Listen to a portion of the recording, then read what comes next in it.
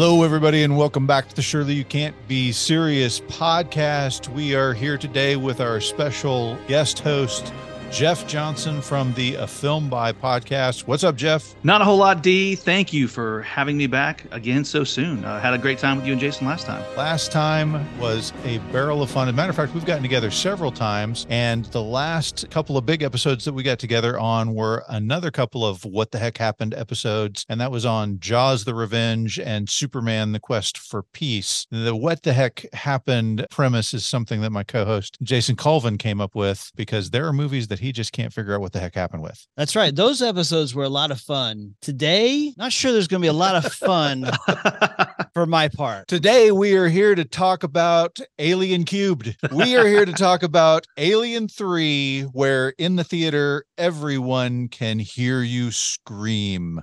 Specifically, they can hear Jason stand up at the credits at the opening and say, "What the you can't kill Newt and Hicks," and then throw his popcorn at the screen. Guys, I figure with the depression that's going to ensue from this episode, I decided we needed to start with a joke. You guys ready for my joke? Yeah, I'm ready. Yeah. Do you know what happens when you give David Fincher a bunch of lemons? He makes Lemonalien 3. Oh my gosh. I know you're a father because that is a dad joke. Okay, so you're kidding around, but I was really, I told Jeff today, I called you and I'm like, I am still angry and bitter about this movie. I'm so mad. And after doing my research, I am more mad. More mad because it didn't have to be this way. It did not have, these guys effed it up, man. Well, Jeff, I don't know. Do you hate this movie as much as Jason does? I don't hate it at all. Point of fact, I happen to like Alien 3, when we're talking about the theatrical cut, and when we're talking about the 2003 assembly cut, I happen to love it. So this cannot be true, Jeff. He is an Alien 3 apologist. Much like the superintendent of Fury 161, I am here for rumor control and to deliver the facts. So before we jump right in with this, you guys remember what you were doing in 1992 other than throwing your popcorn at the screen? I was so mad. Okay, so in 92, I just completed my first year of college, excited for a blockbuster year at the movies, and this got us kicked off May 22nd, 1992, kind of early in the summer. I was with my now wife, Catherine, and we went to see this movie, and we both absolutely loved the James Cameron 1986 classic, which, Jeff, I told you that's the best movie of 1986, right? Mm-hmm. So I absolutely love Aliens, and when we saw it in the theater, I was so mad, but I did not leave. I stayed for the entire punishment of this movie. So just a great time in my life, but this was not a good day for me. I can remember watching this in the theater. I mean, this would have been, I guess, the summer before my junior year of high school. So I was at least driving at this point. I didn't detest it, but I was really bored. I also was Aliens fan, right? I'm not the super fan that you are, but I don't even know if I had seen the original Alien at that point. I loved Aliens, thought it kicked butt, saw that one with my dad. Really loved that one, was excited for something like that in this. And then when I got there, I was just like, this is kind of dull. I didn't have that visceral reaction that you did at the beginning when the two die because I just didn't care that much. But how it ultimately played out, I was just like, man, this was kind of a letdown. That's it. So I'm turning 16 this year, but I do remember going to the movies to see Alien 3 with my buddies. I didn't love it the way I love it now because like you, I was expecting more of Aliens. But I remember us walking out and one of my buddies going, holy shit, they killed Hicks and Newt, the little girl? And I'm like, no, holy shit, they killed Ripley. I remember just leaving kind of stunned at the big risks that the movie took at the time and not really feeling okay with them, but also still thinking like, okay, that was different. That was not what I expected. It's not what I thought I was walking into, but I still dig it. I still like it. All right. So it's our job to untangle the mass of problems that happened on this picture. Yeah. D, what do you got for us, man? Okay, so we get done with Aliens. It's a massive, monumental success, right? Mind-blowingly good. Whole lot of people saying it's better than the first one, right? It's yes, Jason among those folks. Absolutely. And by the way, guys, if you haven't heard our Alien versus Aliens episode, it's one of my favorites. We talk about Dan O'Bannon and his journey to get this thing. By the way, I sent a text to you guys. I was watching Alien 3 on Hulu, and no less than 3 times did the advertisement give me an advertisement for medication for Crohn's disease. And I was like, seriously, guys, do you get the joke here? I mean, not only did it inspire the author to have the chest burst scene, but it also killed him. Yeah. Yeah. How about that? So that was a little weird too. In our episodes, we talked about all of the stuff behind Alien, Aliens, and those 2 pictures and which one we like better of the 2. Now, I'm not going to go into all of that. We just know that after Aliens, we have got a winner on our hand, right? We have got a series that potentially is getting better as it goes along. Right. And a following that is mirroring that of like Star Wars or Star Trek. I didn't realize how big the franchise followers in this world are, but there's a lot of them that are hardcore as much as Trekkies or what do they call these guys? Xenomorphs? What do they call the Xenoheads, Xenophiles? I don't know, but John Reed is one of them. So yeah, John is another Aliens 3 apologist, right? he is. We'll hear from him in a little bit. So Brandywine is the production company. You have Geiler and you have Hill, the two main guys at Brandywine. They're the guys that are the force behind the movie at the outset. And so they've got this property on their hands, and Fox is like, let's make another one, guys. And they are genuinely not that interested. What? Yeah. What? Right. Doesn't make sense. Well, so it's not that they disliked the franchise. They just thought, and this is a reasonable thought, they thought, we want to make something new and different. And if we're going to do something with Alien, we want it to be new and different, and we don't know what to do.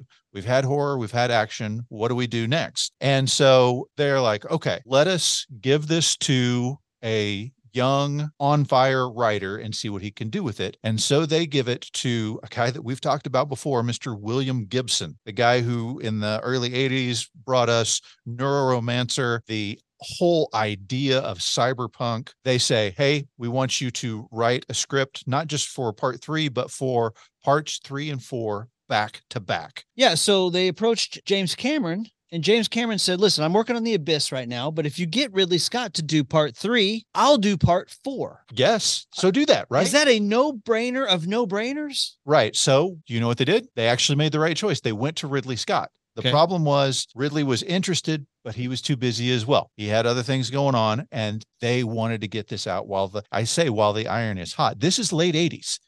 We haven't got to the 90s even. Right. This is late 80s that they're trying to get this problem solved. So he's not interested, but they've got William Gibson working on the script, and he comes up with what he calls space commies hijack alien eggs. You get a big problem in a mall world.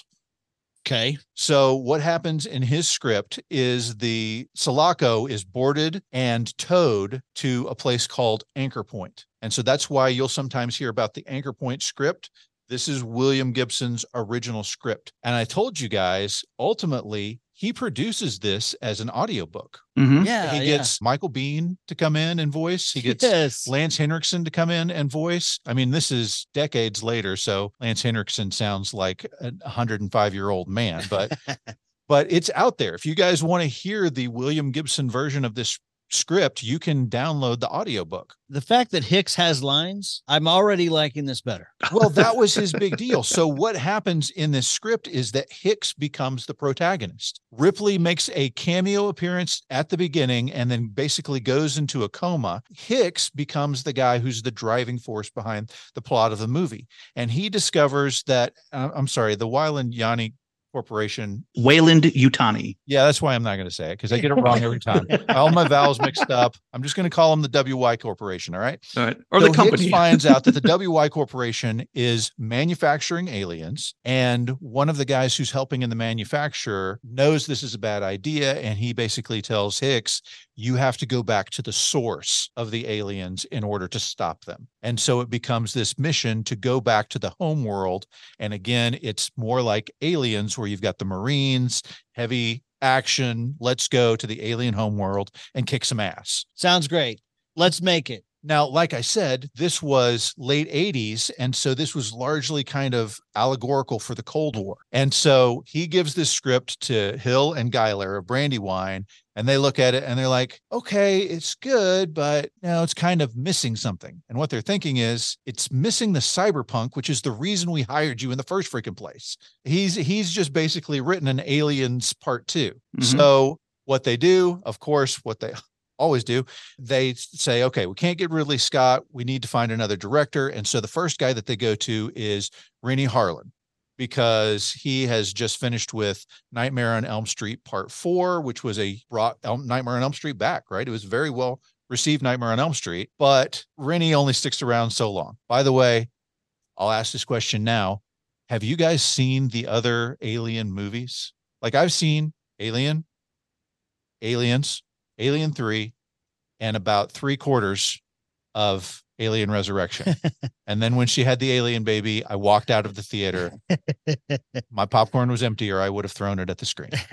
Yeah, I have actually seen them all. I own them all, with exception to the Alien versus Predator spinoff movies that happened, because I'm not a fan of those. My feelings for them mirror Jason's feelings for Alien 3. Yes, I have seen them. I'm like a heroin addict who keeps going back and trying to get that high.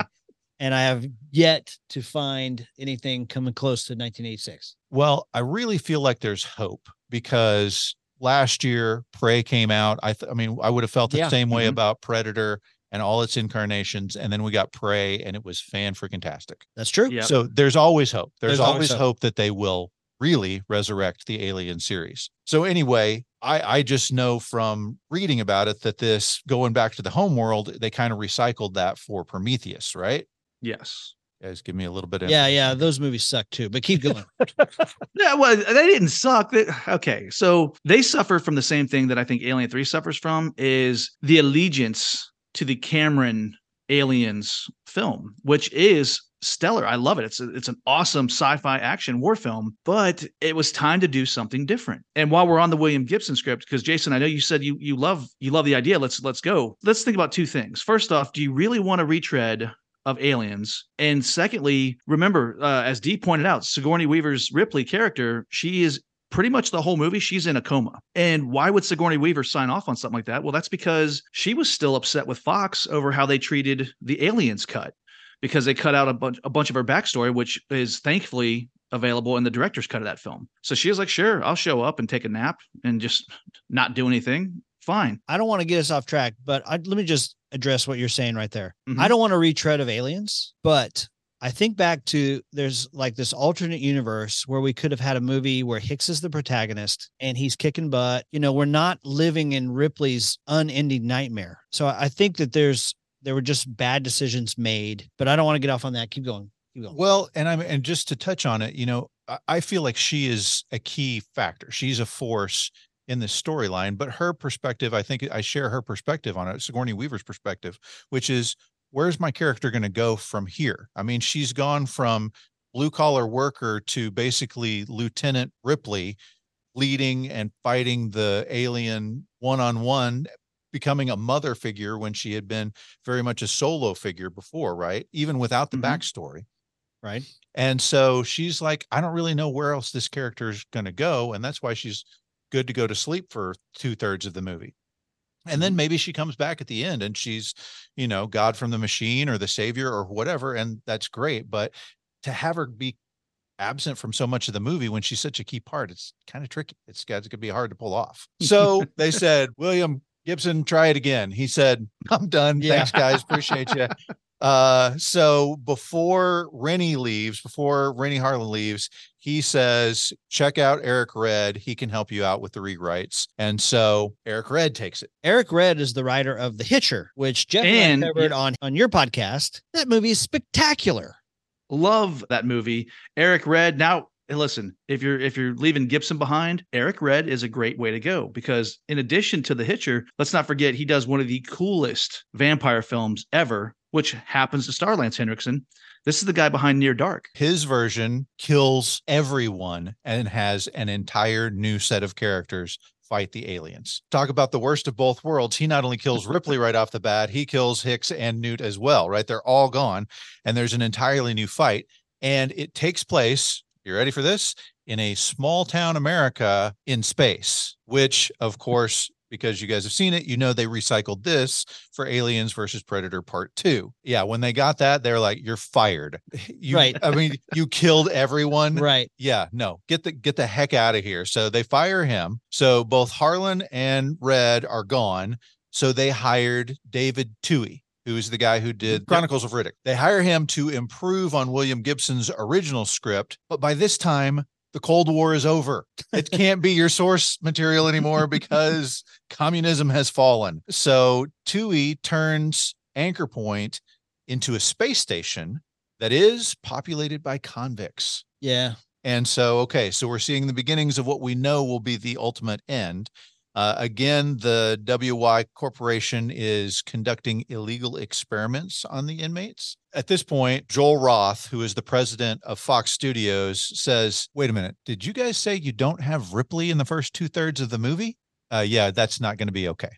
You'd need to put her back in. And so this, of course, is what switches and why Hicks gets killed off, which obviously Michael Biehn is not happy about that. I mean, he's been involved in this process the whole time. He thinks, oh, I'm going to become the star of the show. And then he's told, no, you die in the opening credits. Not only is he not happy about it, he's mega pissed. Yeah. Well, so, and then Sigourney Weaver comes onto the set because they're doing stuff. They're building sets. They're building sets. They're doing special effects. And she calls up Michael Biehn and she's like, hey, did you give them permission to like create a dummy of you? And he's like, what are you talking about? She's like, I was there and they have a full on chest burster explosion dummy model with your face on it. Mm-hmm. And so he gets on the horn with his agent and he's like, no fucking way, man. And they're like, how about if we pay you? And he says, not all of the money in the world. When I'm listening to him say this, he goes, I was very young and stupid at that moment. And so what we get is this kind of grainy, when we see the movie, you don't see his face, but it's not recognizable as him. Right. In the movie, there's like a steel beam that goes through his face. Yeah. You can't see his face at all. Right. Yeah. Yeah. Well, you can't in the theatrical cut. Now in the assembly cut in 2003, it is, and again, it's a cleaner, they went in, they cleaned up the movie. They did a lot more work on it before they released it. And while you can't see that it is Michael Biehn, you can see what might have been left of Michael Biehn. And it's a gruesome shot because you get the whole salvage operation of getting the survivors there is much more clear. And his jaw is he gets impaled and his jaw's kind of like hanging like askew. And it's pretty gruesome. Eventually the studio calls him back and they say, okay, we're not going to use a model of you. We would like to use your picture. And so he's smartened up a little bit by this time. And he's like, lots of money, give me lots and lots of money. They end up paying him almost as much money for the use of his picture as they did for the first movie he was in. I had the opportunity to meet him a couple months ago. Fascinating guy, a lot of fun to talk to. I knew that this was a sore subject, so I steered clear of it. Aliens never even came up until we were leaving, and he was gracious enough to say, "Hey, if your listeners want something, let them know this. My favorite character that I ever played, when we're talking about a hero character, is Corporal Hicks. I loved that character. I wish I could have done more with him." And I heard him talking about this. This is like David Fincher's first duty as director. They're like, hey, Mr. Director, call Michael Biehn and tell him that we're killing him off. Oh my gosh. So he's like, okay. And they're like, oh, by the way, ask him if we can use his picture. So David Fincher's like, he's a young guy and this is an opportunity to make a blockbuster sequel. And he's happy to have the job. Excuse me, Mr. Michael Biehn, this is David Fincher. I know you don't know who I am, but I've directed music videos on MTV. You've probably seen, you know who Madonna is, right? We're going to kill off your character. And Michael Biehn said, F you and F you guys for doing this to me. And just like went on a tirade. David Fincher's like, okay, all right. Well, how about a picture? No, F you, and it was just one of those phone calls. Yeah. They've at least got Weaver, who is, like I said, only kind of partially interested in it in the first place. Right. And really bought in because she thought, I'm only going to be in the third act, right? That's the only part I have to worry about. But they are saying, okay, well, we're going to give you $5 million, but you do have to be in the whole movie. And so after that offer, she says, okay, I have two conditions. The story has to be better than it is right now, and no guns. I'm sorry. What? And there's this famous bit where, like, during the production of Aliens, she calls James Cameron over and she's like, hey, I get excited when I read a script and I don't necessarily read all of the side notes. I kind of just read my lines and other people's lines. And I didn't really realize how much gunplay was involved in this, and I'm not really comfortable with it. I'm anti-gun. And James Cameron says, you should probably read the side notes next time. Okay, so let's talk about this for a second, because that's one of the major problems with this movie is they play hide and seek for 2 hours. There's nothing going on, in my opinion, just running around. The idea that your lead actor can have that kind of influence and pull out, there's no weapons, there's no real guns. That's just stupid. Somebody should have stood up to her and said, no. I don't have any problem with the complicating factor of there are no guns. I mean, in real prisons here in the US today, even if you are law enforcement, you cannot go into the prison with a firearm. They don't let it happen. So it makes sense on a prisoner world that they wouldn't have firearms. But it's not as though those are the only weapons that exist.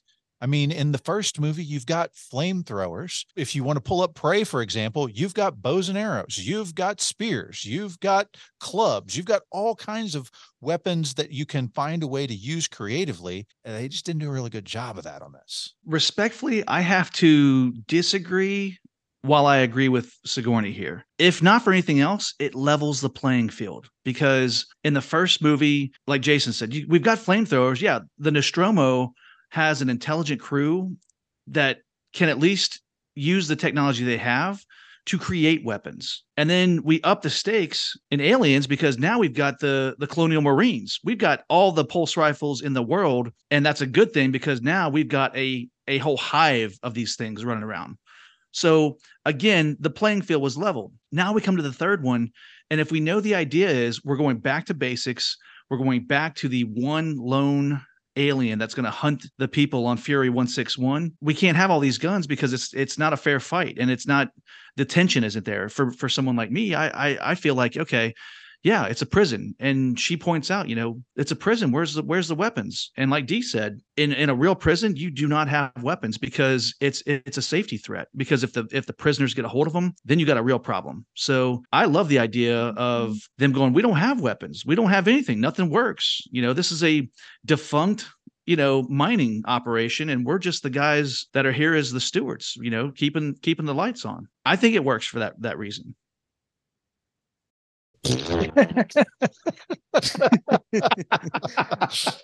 I think there is definitely an opportunity to be creative but they missed it. They missed the opportunity to be creative. We're on writer number 3 at this point, David Twohy. Yeah.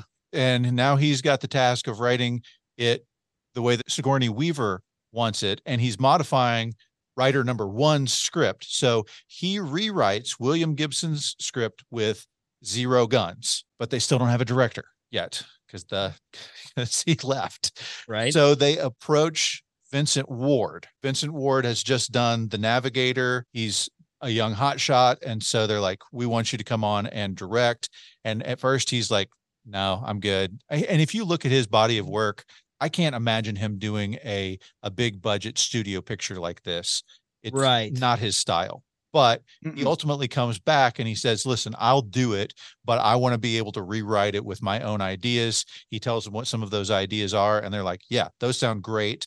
Let's do that. And so he says, all right, I got a writing partner. His name is John Fasano. That's writer number 4, if you're keeping tally here. He says, are we including Sigourney Weaver as part of the writing crew on this? I don't know. Yeah. Okay. So he comes in to help him churn out a full script, but part of what writers do, not just as a professional courtesy, but as just kind of a requirement with the WGA, if you're rewriting another writer's script, you call and you let them know what's going on. Well, the problem is they had not mentioned to David Twohy that they were having his script rewritten. So Fasano calls Twohy, and Twohy has no idea. He calls Fox, and they flat out lie to him. They're like, no. The Fasano's working on Alien 4. And Twohy's like, okay, all right. He calls Fasano back, and Fasano's like, no, I'm working on Alien 3. I assure you. And so he calls Fox back again and they're like, yeah, okay. So no, yeah, you're right. But we will still use your script for part 4. And Tui throws a hissy fit and just says, I'm just going to satisfy my contract. I'm going to finish this script and then screw you guys. I'm going home. Yeah. That's the 4th writer we've lost so far. Okay. Yeah. So Ward and Fasano, they come up with a script that has a wooden space station, a wooden planet, if you will. Mm-hmm. I saw the That's pictures no of moon. it does. It looks like a wooden Death Star. Yeah. That's no moon. It's a terrarium.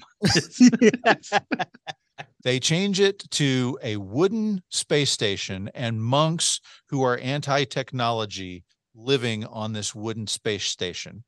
And then the monks believe that Ripley is sent to them as a test of their faith, and the alien is sent to them as punishment for their sins.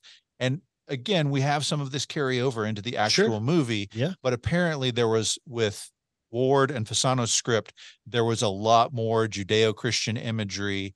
And according to the fan base, according to the Xenophiles, if you will, it is regarded as one of the best screenplays never made. I don't know if I'm going to go out and agree with that. If you've got a wooden space station and monks fighting the alien, sounds like a yawn fest to me, but I haven't read it, so I don't know. So now they say, okay, we like your script, but Ripley has to live at the end. And Fasano's like, thought she wanted to die. They're like, we don't care what she wants. She has to live. And so he's like, okay, hang up, call Sigourney. Yeah, they said they want you to live. She says, if I do not die at the end, I am not doing any more on this movie. And so he, I guess, tries to split the difference. And so his solution is she dies almost, like the aliens, like coming up.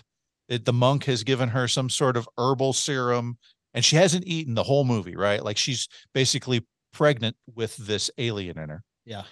And the monk gives her this serum, which is going to cause her to vomit up the alien. And then he takes it into himself and then sends her off of the planet to let the planet burn and kill the alien. These people should all be fired. These are all terrible ideas. I think this guy was probably just hung up on an ending and maybe was watching The Exorcist the night before it's due and goes, hey, that's a good idea. Yeah. I'll just vomit. Great idea. Yeah. Well, no, I'm just talking like, all right, well, the demon is inside the person. I'll get it out. I'll take it into me, and then I'll kill myself. You know, throw myself down a flight of steps, or I'll burn down a monk's planet. That's a terrible idea. Right. Well, so you know who else thought so? Fox. And they're like, wooden planet is a terrible idea. Let's do something else. And Ward is like, no, wooden planet. I am dying on this hill. And they say, okay, you're dead. Yeah. So there you go. Director number, I don't know, I've lost count, is gone. They get rid of the writer that came on with him as well, of course. And they go to yet another writer, Mr. Larry Ferguson, who brought us Beverly Hills Cop 3. PU. Yeah. So they bring him on, he takes another swing, and he churns one out in only 2 months, and everyone loved it. No, wait, I'm sorry. Hated it. Everyone hated it. And he immediately gets fired. So at this point, they have got a multitude of scripts, different drafts of all of them. So Giler and Hill basically take all of these scripts and just start cutting and pasting and ripping and shredding and trying to put a Frankenstein's monster together to make one good script.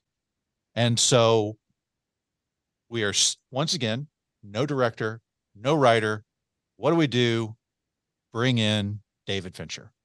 Why? Because he is one of the greatest directors of all time? No, because he is somebody that we can push around. They expect a yes man when they get this guy. Now, his big claim to fame was that he had just won the Video Music Award from MTV for one of his music videos. They bring him on to do a follow-up movie to two of the biggest movies of all time. Right. Oh, by the way, 5 weeks until shooting has to begin, We have 10 drafts of 3 unfinished screenplays that nobody likes, and $17 million of your $14 million budget has already been spent. Oh, yeah, they've also built the set based on the Ward and Fasano script, which we're not using. That's a terrible way to come into a job. Yeah. Here's the thing. We all know David Fincher on this side of history, right? Fight Club, Panic Room, Social Network, Seven. Gone Girl, Girl with the Dragon Tattoo. Yes. I mean, brilliant, unbelievable movies. He's a talented guy. He's a smart guy. This is a toxic situation. Right.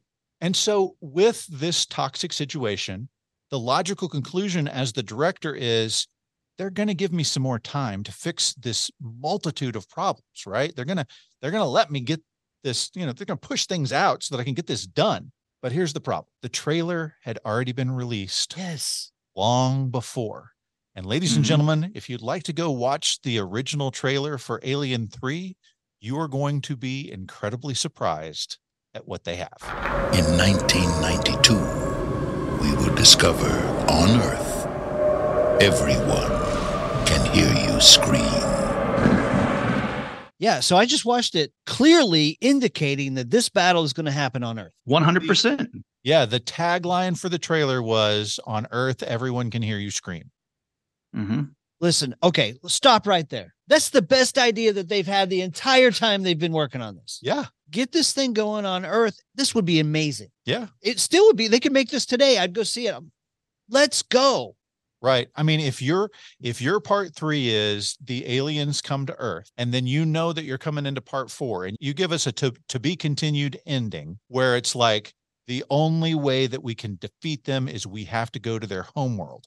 And so part 4 takes place on Xenomorph World. Sounds great. Yes. Those are 2 fantastic movies that don't seem like they'd be that hard to write. You know what the problem with this was? The 3 of us aren't in the writer's room back in 1992. That's right. because it would have worked. Quarterbacking this thing throughout the whole process here.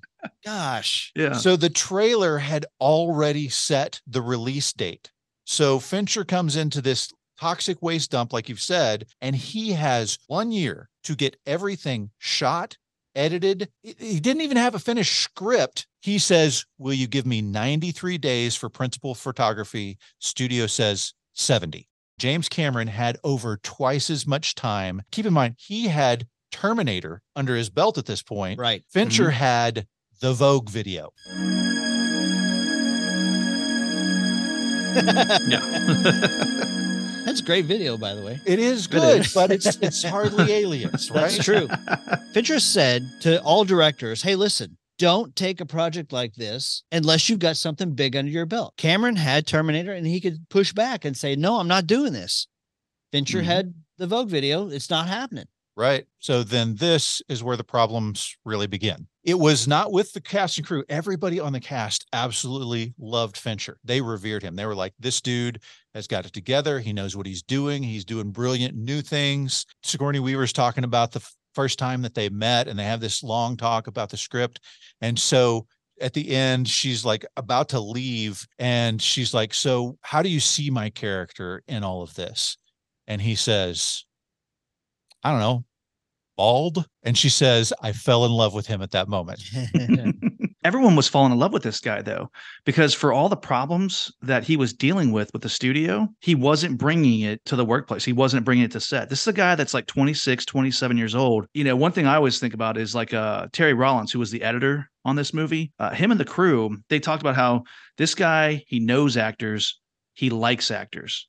He was walking around the set going, hey, I'm influenced by Hitchcock and John Ford, and wait till you see this shot is going to be a Hitchcock shot, or this shot's going to be a Ford shot. They're eating him up. They love him. And I think that says a lot about his character, that he can come into such a mess and not let it bleed out and deal with the crew, because they are all like, oh yeah, we had a great time on the film. We had no idea all these problems were existing. So yeah, I got to tell you that knowing what he came into at this point, knowing what he came into and seeing the movie that he put out, that he had so little control over, I have all the admiration in the world for him, and I am impressed that it is actually as good as it is. Yeah. And that it got released in the first place.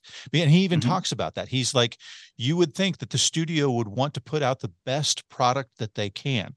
But what is more important to them is just that it be released. I'm with you. I don't put any of this on Fincher. In fact, I think it's admirable, the job that he did. In fact, I'd like to talk to you guys about a few things that I think that they got right. This is perfect time to talk about it. Okay. I was just about to hit that spot in my notes. Okay. Well, my number one thing is, what did they get right? Number one, not much. Okay. Not much. But in my opinion, here's what they did right. Sigourney Weaver. She is a great actress. We love Ripley. They brought her back. Number two, David Fincher. Yes, they handcuffed him. I mean, they made life impossible for him to work, but he is a brilliant director and ultra talented. They got lucky, I think. And then some of the effects I thought were really good, particularly the close-ups of the aliens I thought looked great. Some of the other stuff, it looked like a marionette. I didn't like all the effects, but the close-ups and the tone of the movie I thought was dark and scary for the most part. That's all I got. I mean, Jeff, what did they do right in your eyes? Well, in addition to Sigourney Weaver and David Fincher, the main villain for me in this movie is the studio execs. However, I'll give them credit because they knew how to market a movie. And I'm not talking about the bait and switch they do with this teaser, this little 30-second teaser where on Earth everyone can hear you scream. I'm talking about what they did with Fincher's work. Let's think about this for a quick second. I think there's 3 iconic images when you talk about the Alien franchise, and you could just put them up on a screen and everyone goes, "Oh, I know that." If it's Alien, we're talking about the cracked egg, right? If it's Aliens, I always think of Ripley. She's got Newt in one arm. She's got a pulse rifle in the other. Yep. Okay. This is the one that is probably one of the more terrifying iconic images, because I'm talking about that tight shot, that close up of the alien right in Sigourney Weaver's face. And it's amazing because he says, "Okay, we're going to do this." The execs say, "No, don't do that. We don't want to ever see a face to face with them." He says, "Hell with these guys." He shoots it anyways. And then it gets back to him. And then they go, "Oh, we love it." Right. He snuck away and did it handheld himself. Yeah. I mean, this guy's awesome. So, I give him full credit for it, but I give the marketing team credit for saying this is what's going to put butts in the seat. One thing I think they definitely got right is Tom Woodruff Jr., who plays the alien. Now, this is a situation where, Jason, you mentioned like, hey, the close-ups, the shots look good. The movement of the alien itself, this is a situation where for the first time, it's got a little bit of a character. And we can thank Sigourney Weaver for that, because according to Woodruff, who was just a visual effects guy, he takes the job of playing, quote unquote, the alien. And she pulls him aside. She says, "Hey, don't be a guy in a suit. Be an actor. Act." So he gives this creature a little bit of personality for the first time ever. We got to remember, this is one of the last films shot with the old school optics, before everything goes digital. The rod puppets that they use for the dog alien, as it's known, and a lot of those are Woodruff just jumping around and jumping out of corners. They got it right when they let him give the creature a little bit of personality. And then the last thing they got right, one of the last things I think they got right, this nihilistic, desolate atmosphere. Ripley is just, how much more trauma can one person take? And I think that the location kind of ups the ante once again and puts her in a really nasty environment where Ripley's going up against the alien. She's going up against inmates, and she's got to go up against the company. Weyland-Yutani is waiting there as like the final boss, for her to defeat. Every good thing I have to say about this probably has to do with David Fincher, because this movie does not look like any of the other aliens.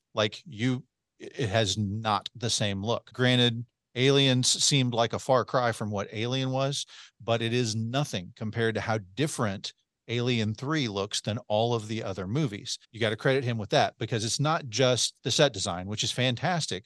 He does these camera angles that are bizarre. I mean, he's got stuff from floor shots up it, and it's not stuff that you see in Scott's or Cameron's visions. It is his own ideas, and it's cool. And he's the guy who gives us the xenomorph cam, the kind of weird fisheye running through the hallways. It's great. It's like Jaws. It's like the shark vision in Jaws.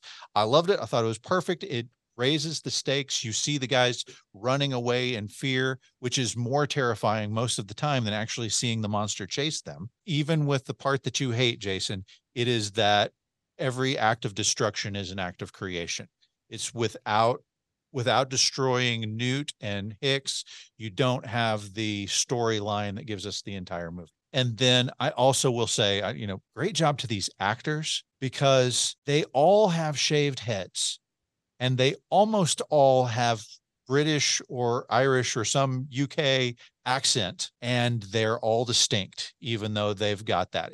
I mean, there are some that I'm like, okay, this is a wash. I don't know which guy this is, but there are a handful of guys that set themselves apart as we are characters beyond just the bald head and the different accent.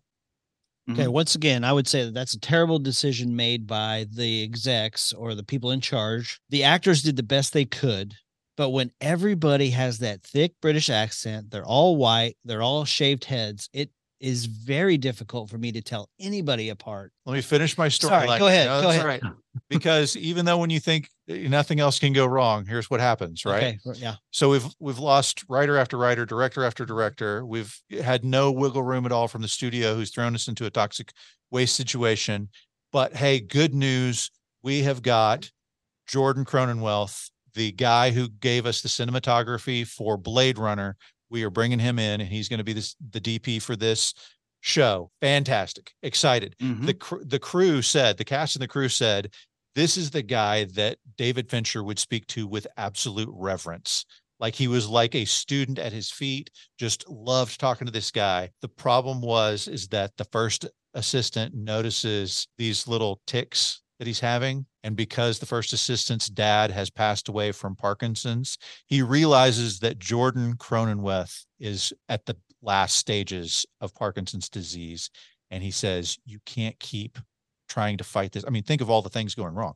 You can't keep trying to fight this battle. You will kill yourself doing this. So ultimately they lose Cronenweth and they bring in Alex Thompson, who's not bad. He had done Legend by Ridley Scott. So not a bad replacement, but they've lost, again, a major player that seemed to be something that was on the positive category for this movie. So Fincher starts arguing with Hill and Geiler about the script or the lack thereof. John Lando, the Fox executive, is involved in these arguments. You know, they're like, well, we'll go to Fox. And they go to Fox, and Lando's like, I agree with Fincher. He's right. You guys are messing this up. Just screwing it up. And so finally, Hill and Geiler are like, screw you guys. We'll go back home. And so they go back to LA. So Fincher doesn't have to argue with the Brandywine guys anymore. But now he has to justify every single take and every single expense that he has with Landau, the Fox executive. That used to be the Brandywine guy's job. Now he's got to do it. So he would shoot all day long, and then at midnight he'd get on the phone, call Fox, and start trying to persuade them to pay for what he wanted to shoot the next day. So now he and Landau are arguing so much that Fincher just finally says, ship me back home and take my name off of this piece of shit. Landau shuts down the production. He brings everybody back. They put together a rough cut, and they say we're going to figure out what we're missing, and we're going to go from there. So there's 3 hours of footage in the rough cut. The studio says, cut all the gore, and you've got all these subplots going on. They're confusing. Our test audience was confused. They don't mention that their test audience was a bunch of 18-year-old kids. They just said, too confusing. Let's get rid of those. Now they have to reshoot things because there's these giant holes in the plot because they've taken out the subplots. And Fincher says, okay, you give me 1 day, 1 scene of shooting, and I can fix it all. And the studio said, no. What? No. And so they end up shooting some other scenes. Sigourney Weaver's hair has grown back at this point. She's wearing a bald cap through parts of the movie. Gosh. So finally, Fincher he's got all his footage. He's able to sit down. He's ready to start editing. And the studio says, oh yeah, by the way, we need to have this under 2 hours runtime. And he's like, why? Oh, well, if we have it under 2 hours, they can show it more times in a day. Right. And so that'll be more money from the theater. He puts his middle finger in the air and says, I'm gone. And he does not come back. During the promotion of the movie, he gave one interview where he complimented the cast and crew, complimented the special effects, and bit his tongue. He has never done any other press, no promotion, never even went to a screening of this movie. When they came to him to do the director's cut, he said, I'll do the director's cut if you let me burn the negative and reshoot the entire movie. Yes. Let's go. Okay. You've unleashed the tiger in me. Okay. Jeff, I'm sorry if I'm stepping on you here, but I take solace in the fact that I hate this movie. Okay. I burn with passion against this movie, but I love the fact that David Fincher is out there and he says, you know what? I hate it more. I hate it more. I've even seen a quote where he says that in 1992, the LA riots, the fires were coming close to I hope the fires come close enough where it catches the negative on fire. Jeff, I'm sorry. I can't go with you, man. I can't go with you on this. Let's talk about what so we know what happened. Let's talk about the bad stuff in this movie. Okay. Let me just start off with Newt, Hicks, and Bishop are killed in the first 3 minutes of this movie, literally in the opening credits. That totally screws the Cameron movie. The great victory at the end of the Cameron movie is Ripley saves Hicks. She saves Bishop. She saves Newt. They get off the planet and it explodes. And that's the great victory. And it steals that from Aliens. So to me, it impacts a movie that I love. Number two, I think everybody else sucks. Like all the other characters, I cared nothing about. Even guy who plays Dylan. I mean, Dylan's okay. Dylan does some stuff. And then they run around and they play hide and seek the whole time and nothing happens. Literally nothing.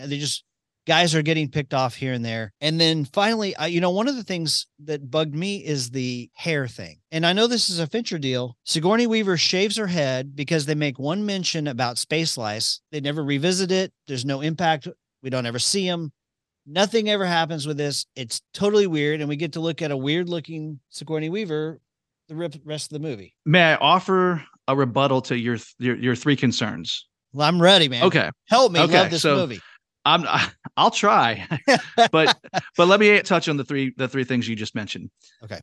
So there's nothing wrong with what you said about Aliens and what it does. But we have to remember Aliens, it's a war movie in space. It's got the themes of the nuclear family and the heroic military saviors. It's a product of its time. It's a Reagan era thing where we love it. I mean, I still love it. We all still love it. But we can't do that again. We can't just remake it. When Fincher comes along, the one idea that he shares with most of these writers and directors that were in the mix is we got to do something different. So while I hate the idea of Hicks meeting an unfortunate end, I understand why it had to happen. If we're not going to do the script with him leading the resistance against Weyland-Yutani, and we're not going to do the script where he's on the anchor point, we had to do something new, and this is what we get. With regards to the characters, I think these are some of the coolest characters we can get in this franchise because, everyone's running around with a shaved head and they're inmates that are kind of this religious sect.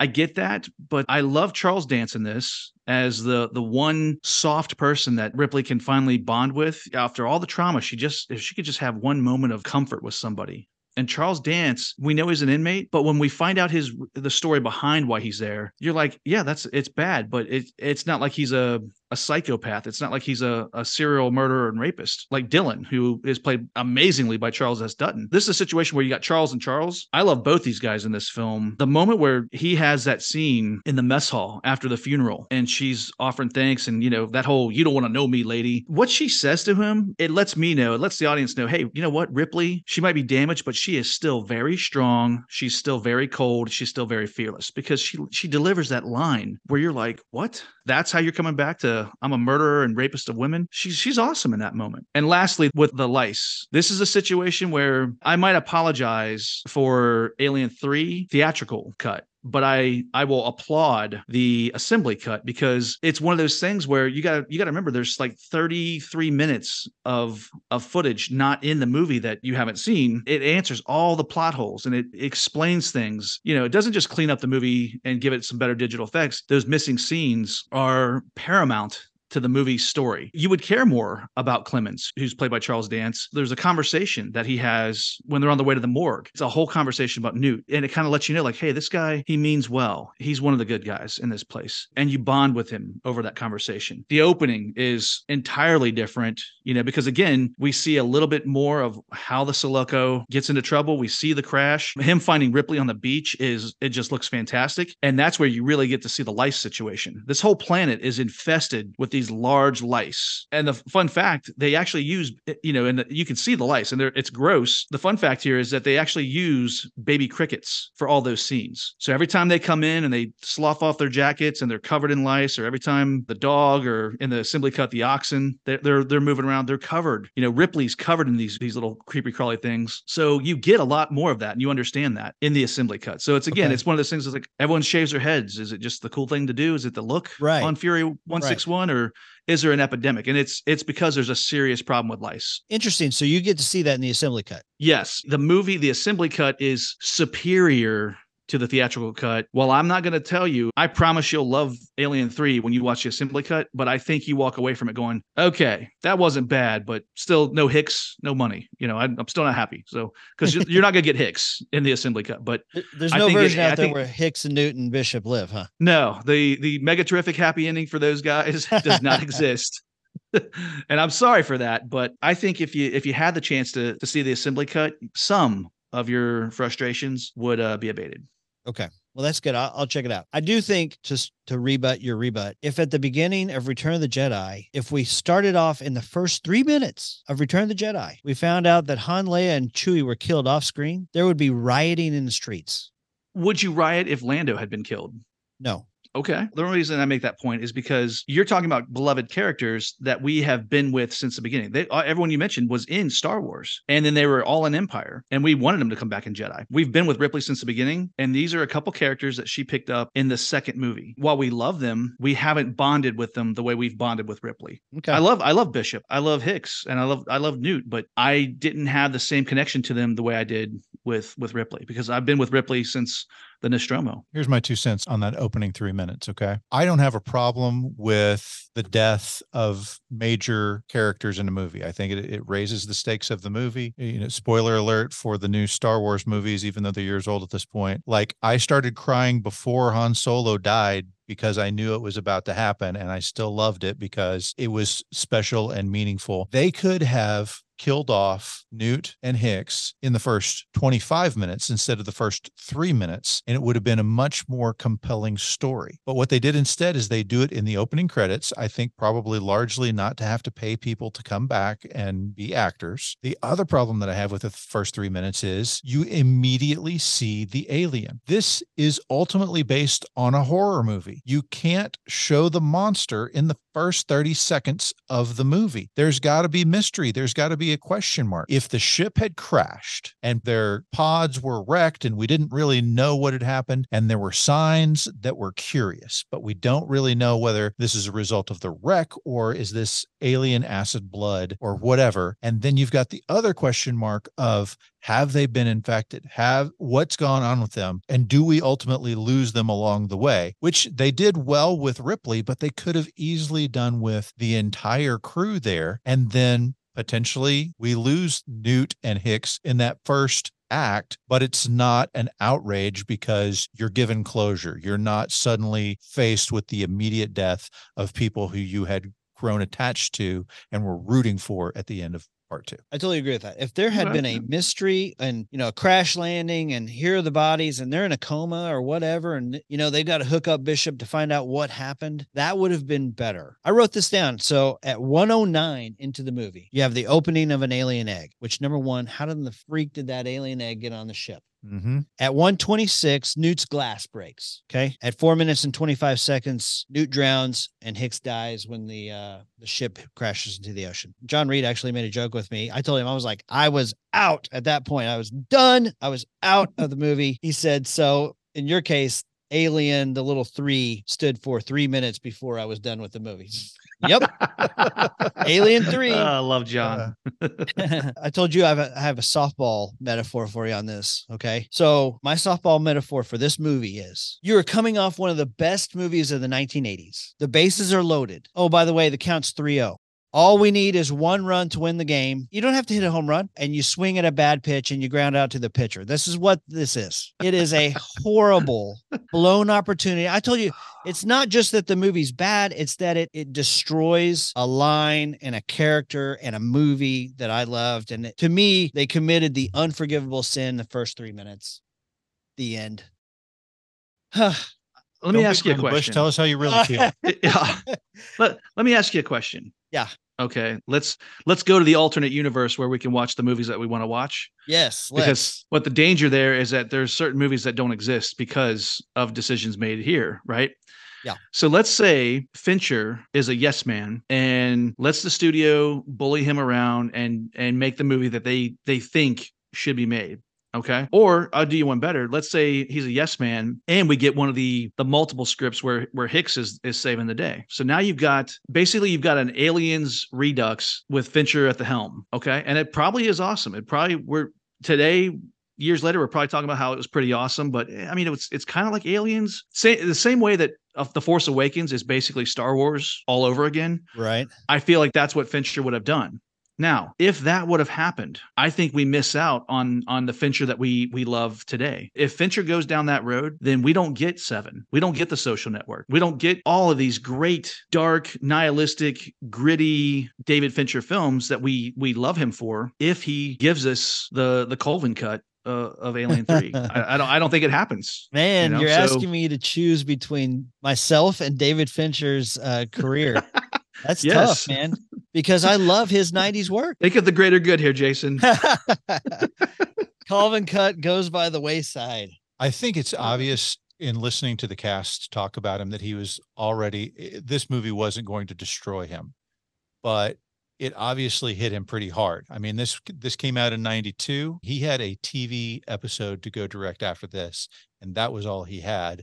But fortunately, somebody threw a script on his desk called Seven. Yeah. Yep. And so thank the Lord that one got greenlit before he decided to go do something else. But I think the lessons that he got from this movie probably made him not just a great director, but made him, we're talking about classic for history. Yeah. It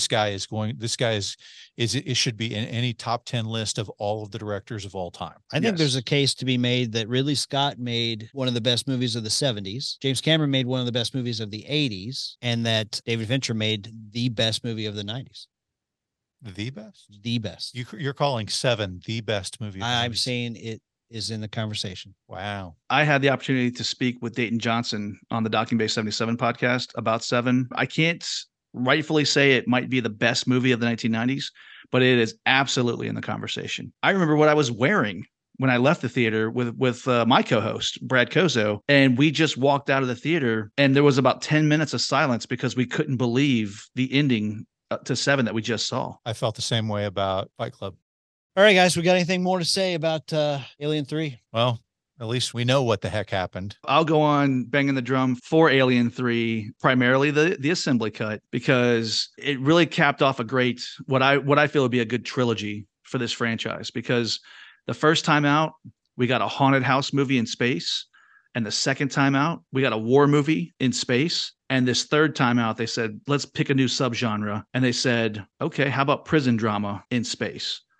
And it works, from the cold gray white of the first movie to the cool hazy blues of the second movie. We devolve, I should say, into this sepia tone, these yellows and browns, and it's grimy. And Fincher gives us a situation where it's claustrophobic and we want to get out just as bad as Ripley does. And for that, I think it's a good movie. I'll tell you this. When I got done with it, I saw it in the theater. I have not seen it since then until I watched it yesterday. At the end, when she's throwing herself into the fire, I thought, how the heck do we get Alien Resurrection? So I actually, keep in mind, this is one of the very few movies that I walked out of. Yeah. I put Alien Resurrection on to see what they did, and some no-name guy named Joss Whedon wrote this ridiculous script. And I probably watched it for 5 minutes, and I see them growing a Ripley. I'm like, well, of course it was a clone. Yeah, she predicted that when asked about what's going to happen if they kill you at the end of this. Oh, I'm sure I didn't really die, or somebody's going to clone me. And she does end up getting cloned. And somehow the clone of her also has the alien baby still in it. I could have walked out at that point. I'd be like, what? What? It produces the parasite that was implanted in from her. What? I want to be careful because I know I'm dangerously close to explaining or defending Alien Resurrection, and I am not here to do that. Okay. I said I own the movie, and I own it for the same reason I own Superman: The Quest for Peace. It's part of the box set. Okay. Doesn't mean I'm going to watch it. I had to take it with the rest of them. Yeah, they were handing them out. I had to take it. But the whole idea, and I don't like the idea, but we have to remember when Clemens is, attending to her, he does take blood, he does what a surgeon's going to do. So the blood sample has Ripley's DNA and the xenomorph DNA. And that's how you get this ridiculous. I know you're shaking. I see you shaking your head, and I'm not telling you, hey, it's a good idea. I'm just trying to clarify. Well, it had the DNA of both, and that's how you get this. So superhero Ripley. We've all forgotten that the xenomorph's blood is acid. Did we forget that part? Oh yeah, this is the same as human blood with chromosomes, just like every other thing, except that it burns through everything. What? Hey, I'm not here to teach xenomorph anatomy. I can't really say. I can't speak to that. Hey, I got one more thing. Colvin did not make me aware there'd be biology on this episode. I got one more thing for you guys. Okay. So after watching Aliens a billion times, I find it hard to believe that the mother alien could pooch out a couple of eggs that somehow got inside the escape ship that ends up killing Newton Hicks and all this problems, right? I'm not buying it from the get-go. I'm like, no, that's bullcrap. The eggs, she didn't have time to lay eggs inside the ship, okay? So here's a theory that I saw on the internet. Okay. Bishop actually placed the eggs there, that he was a double agent for the company the whole time and managed to save those eggs, and that Bishop is actually a bad guy. I Colvin hate that. Okay, no. Nah, not after what he did, not after the sacrifice he made for Ripley and Newt. I'm not buying that. That dog won't hunt. I don't like it either, but somehow those eggs got inside that ship. Well, guys, you've heard our take on Alien 3. I am middle of the road. Jeff is a defender. Jason is an eviscerating hater. Imagine the scene between the Queen and Bishop at the end of Aliens. That is how Jason feels about Aliens 3. But we have our dear friend, John Reed from the 30-something movie podcast, who has an opinion on this as well. Let's hear his thoughts. Hey, everybody. This is John Reed from the 30-something movie podcast. Thank you so much, Jason and Dee, for inviting me to come on and send you all a Shirley showcase for Alien 3 as part of your What the Heck Happened comparison with Last Action Hero.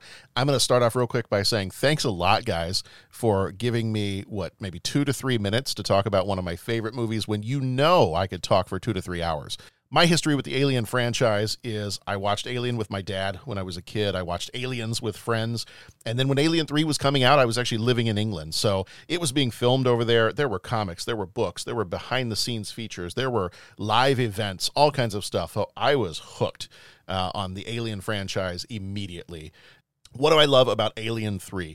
I love the performances. Charles S. Dutton as Dylan is amazing. Sigourney Weaver as Ripley, she's been developed over the course of the last 2 movies, and I really think this movie gives her an opportunity to take that even further. Charles Dance as Clemens is also a great character in this movie. I love the visuals. This movie really goes back to what I think the heart of the Alien franchise is, and it is that things are bleak. Things are dark. They are sickly and diseased. This movie is kind of yellow and brown tones and very dark, whereas things were a little bit lighter and sci-fi blue in Aliens. I love the spiritual religious aspects of this movie and kind of the motherhood aspects that come into the whole franchise. But some of the early comic books I read around about the time when I first started getting hooked on Aliens, that there was a kind of almost a cult that had grown up on Earth around the idea of the aliens and maybe how they were an image of God. And I thought, well, that's not what I believe, but that's really interesting. So I really kind of got interested in some of those stories and kind of what it brought to the Alien franchise. And of course, this one, the religious guys on the prison planet, take that a step further. Absolutely, this is the biggest thing for me. It continues the message that was set up in Alien. You are a cog in the machine. If you want to look at this as a metaphor for capitalism, you're just a cog in the machine and the company does not care about you. The state of life in space is, to quote Hobbes' Leviathan, solitary, poor, nasty, brutish, and short. And then here's my favorite one. Even when you win, you lose. Ripley won in Alien, but ultimately she lost because she came back and her daughter had died of old age and she was gone. Everything had been lost. She regains a daughter in Aliens, but then in this one, even though I know it's gut-wrenching, I absolutely agree with the death of Newt and Hicks at the beginning of this. She loses everything again. I think that fits perfectly with the message of the Alien movies. The Alien Queen even seemingly wins, but ultimately loses. And if you want to find a better scene for this, you gotta watch, you should watch the assembly cut of the movie, but then at the end, switch it over to the theatrical cut. That's a much better, when we get to the end of the movie and you want to see that part of it, switch to the theatrical for when Ripley dives off the platform. It's a much better ending to the movie, in my opinion. Guys, thank you so much. Love what you're doing. Love your show. This has been John Reed, last surviving fan of Alien 3, signing off. Okay, Jeff, you and John can go hold hands. Hey, John. Yeah, I just want to thank John for zooming in like Bishop did on that platform at the end of Aliens, because I appreciate the support. Thank you, brother. I got to say, when I listen to the 30-something movie podcast, I start thinking things as they're talking. And literally as I think those things, then John says the things that I think. It blows my mind how much we are on the same page. My mind is equally blown at this point at how much we are not on the same page as far as this movie goes. Jeff, will you come back next week with us so we can talk about Last Action Hero? And what the heck happened with that movie? You know, I will be glad to do that. We covered Last Action Hero a couple months back on its anniversary date. We had Andy Fry with us on that episode, and I feel like that was good training between what him and Brad had to say about Last Action Hero and the shots they were taking. I feel like that was like the undercard fight for what I probably am walking into next week when I show up again here. I, at this moment, have still not seen The Last Action Hero. Not once. Didn't see it at the theater. Didn't rent it. Never, ever have I seen it, except it's been what, 30, how many years now? 30 even? It's a 93. Yeah. 93. So It's been 30 years since the movie came out. So there have been times where I'm channel surfing back when I still did that. And I was like, oh, this looks like a good movie. Oh, wait a minute. I've heard this is terrible. And I didn't watch the rest of it. So I've caught little bits here and there, but I have never seen the movie from beginning to end. So I can't tell you whether I'm going to be an advocator or a denouncer. Okay. This is the last movie I walked out of. Jeff, if you'll come back with us, we will dive in next week to Last Action Hero. Happy to do it. Bye, guys. See you guys next week. Later. Jeffrey, mad at me? Absolutely not, man. I love these kinds of episodes. Are you kidding me? Good. Okay.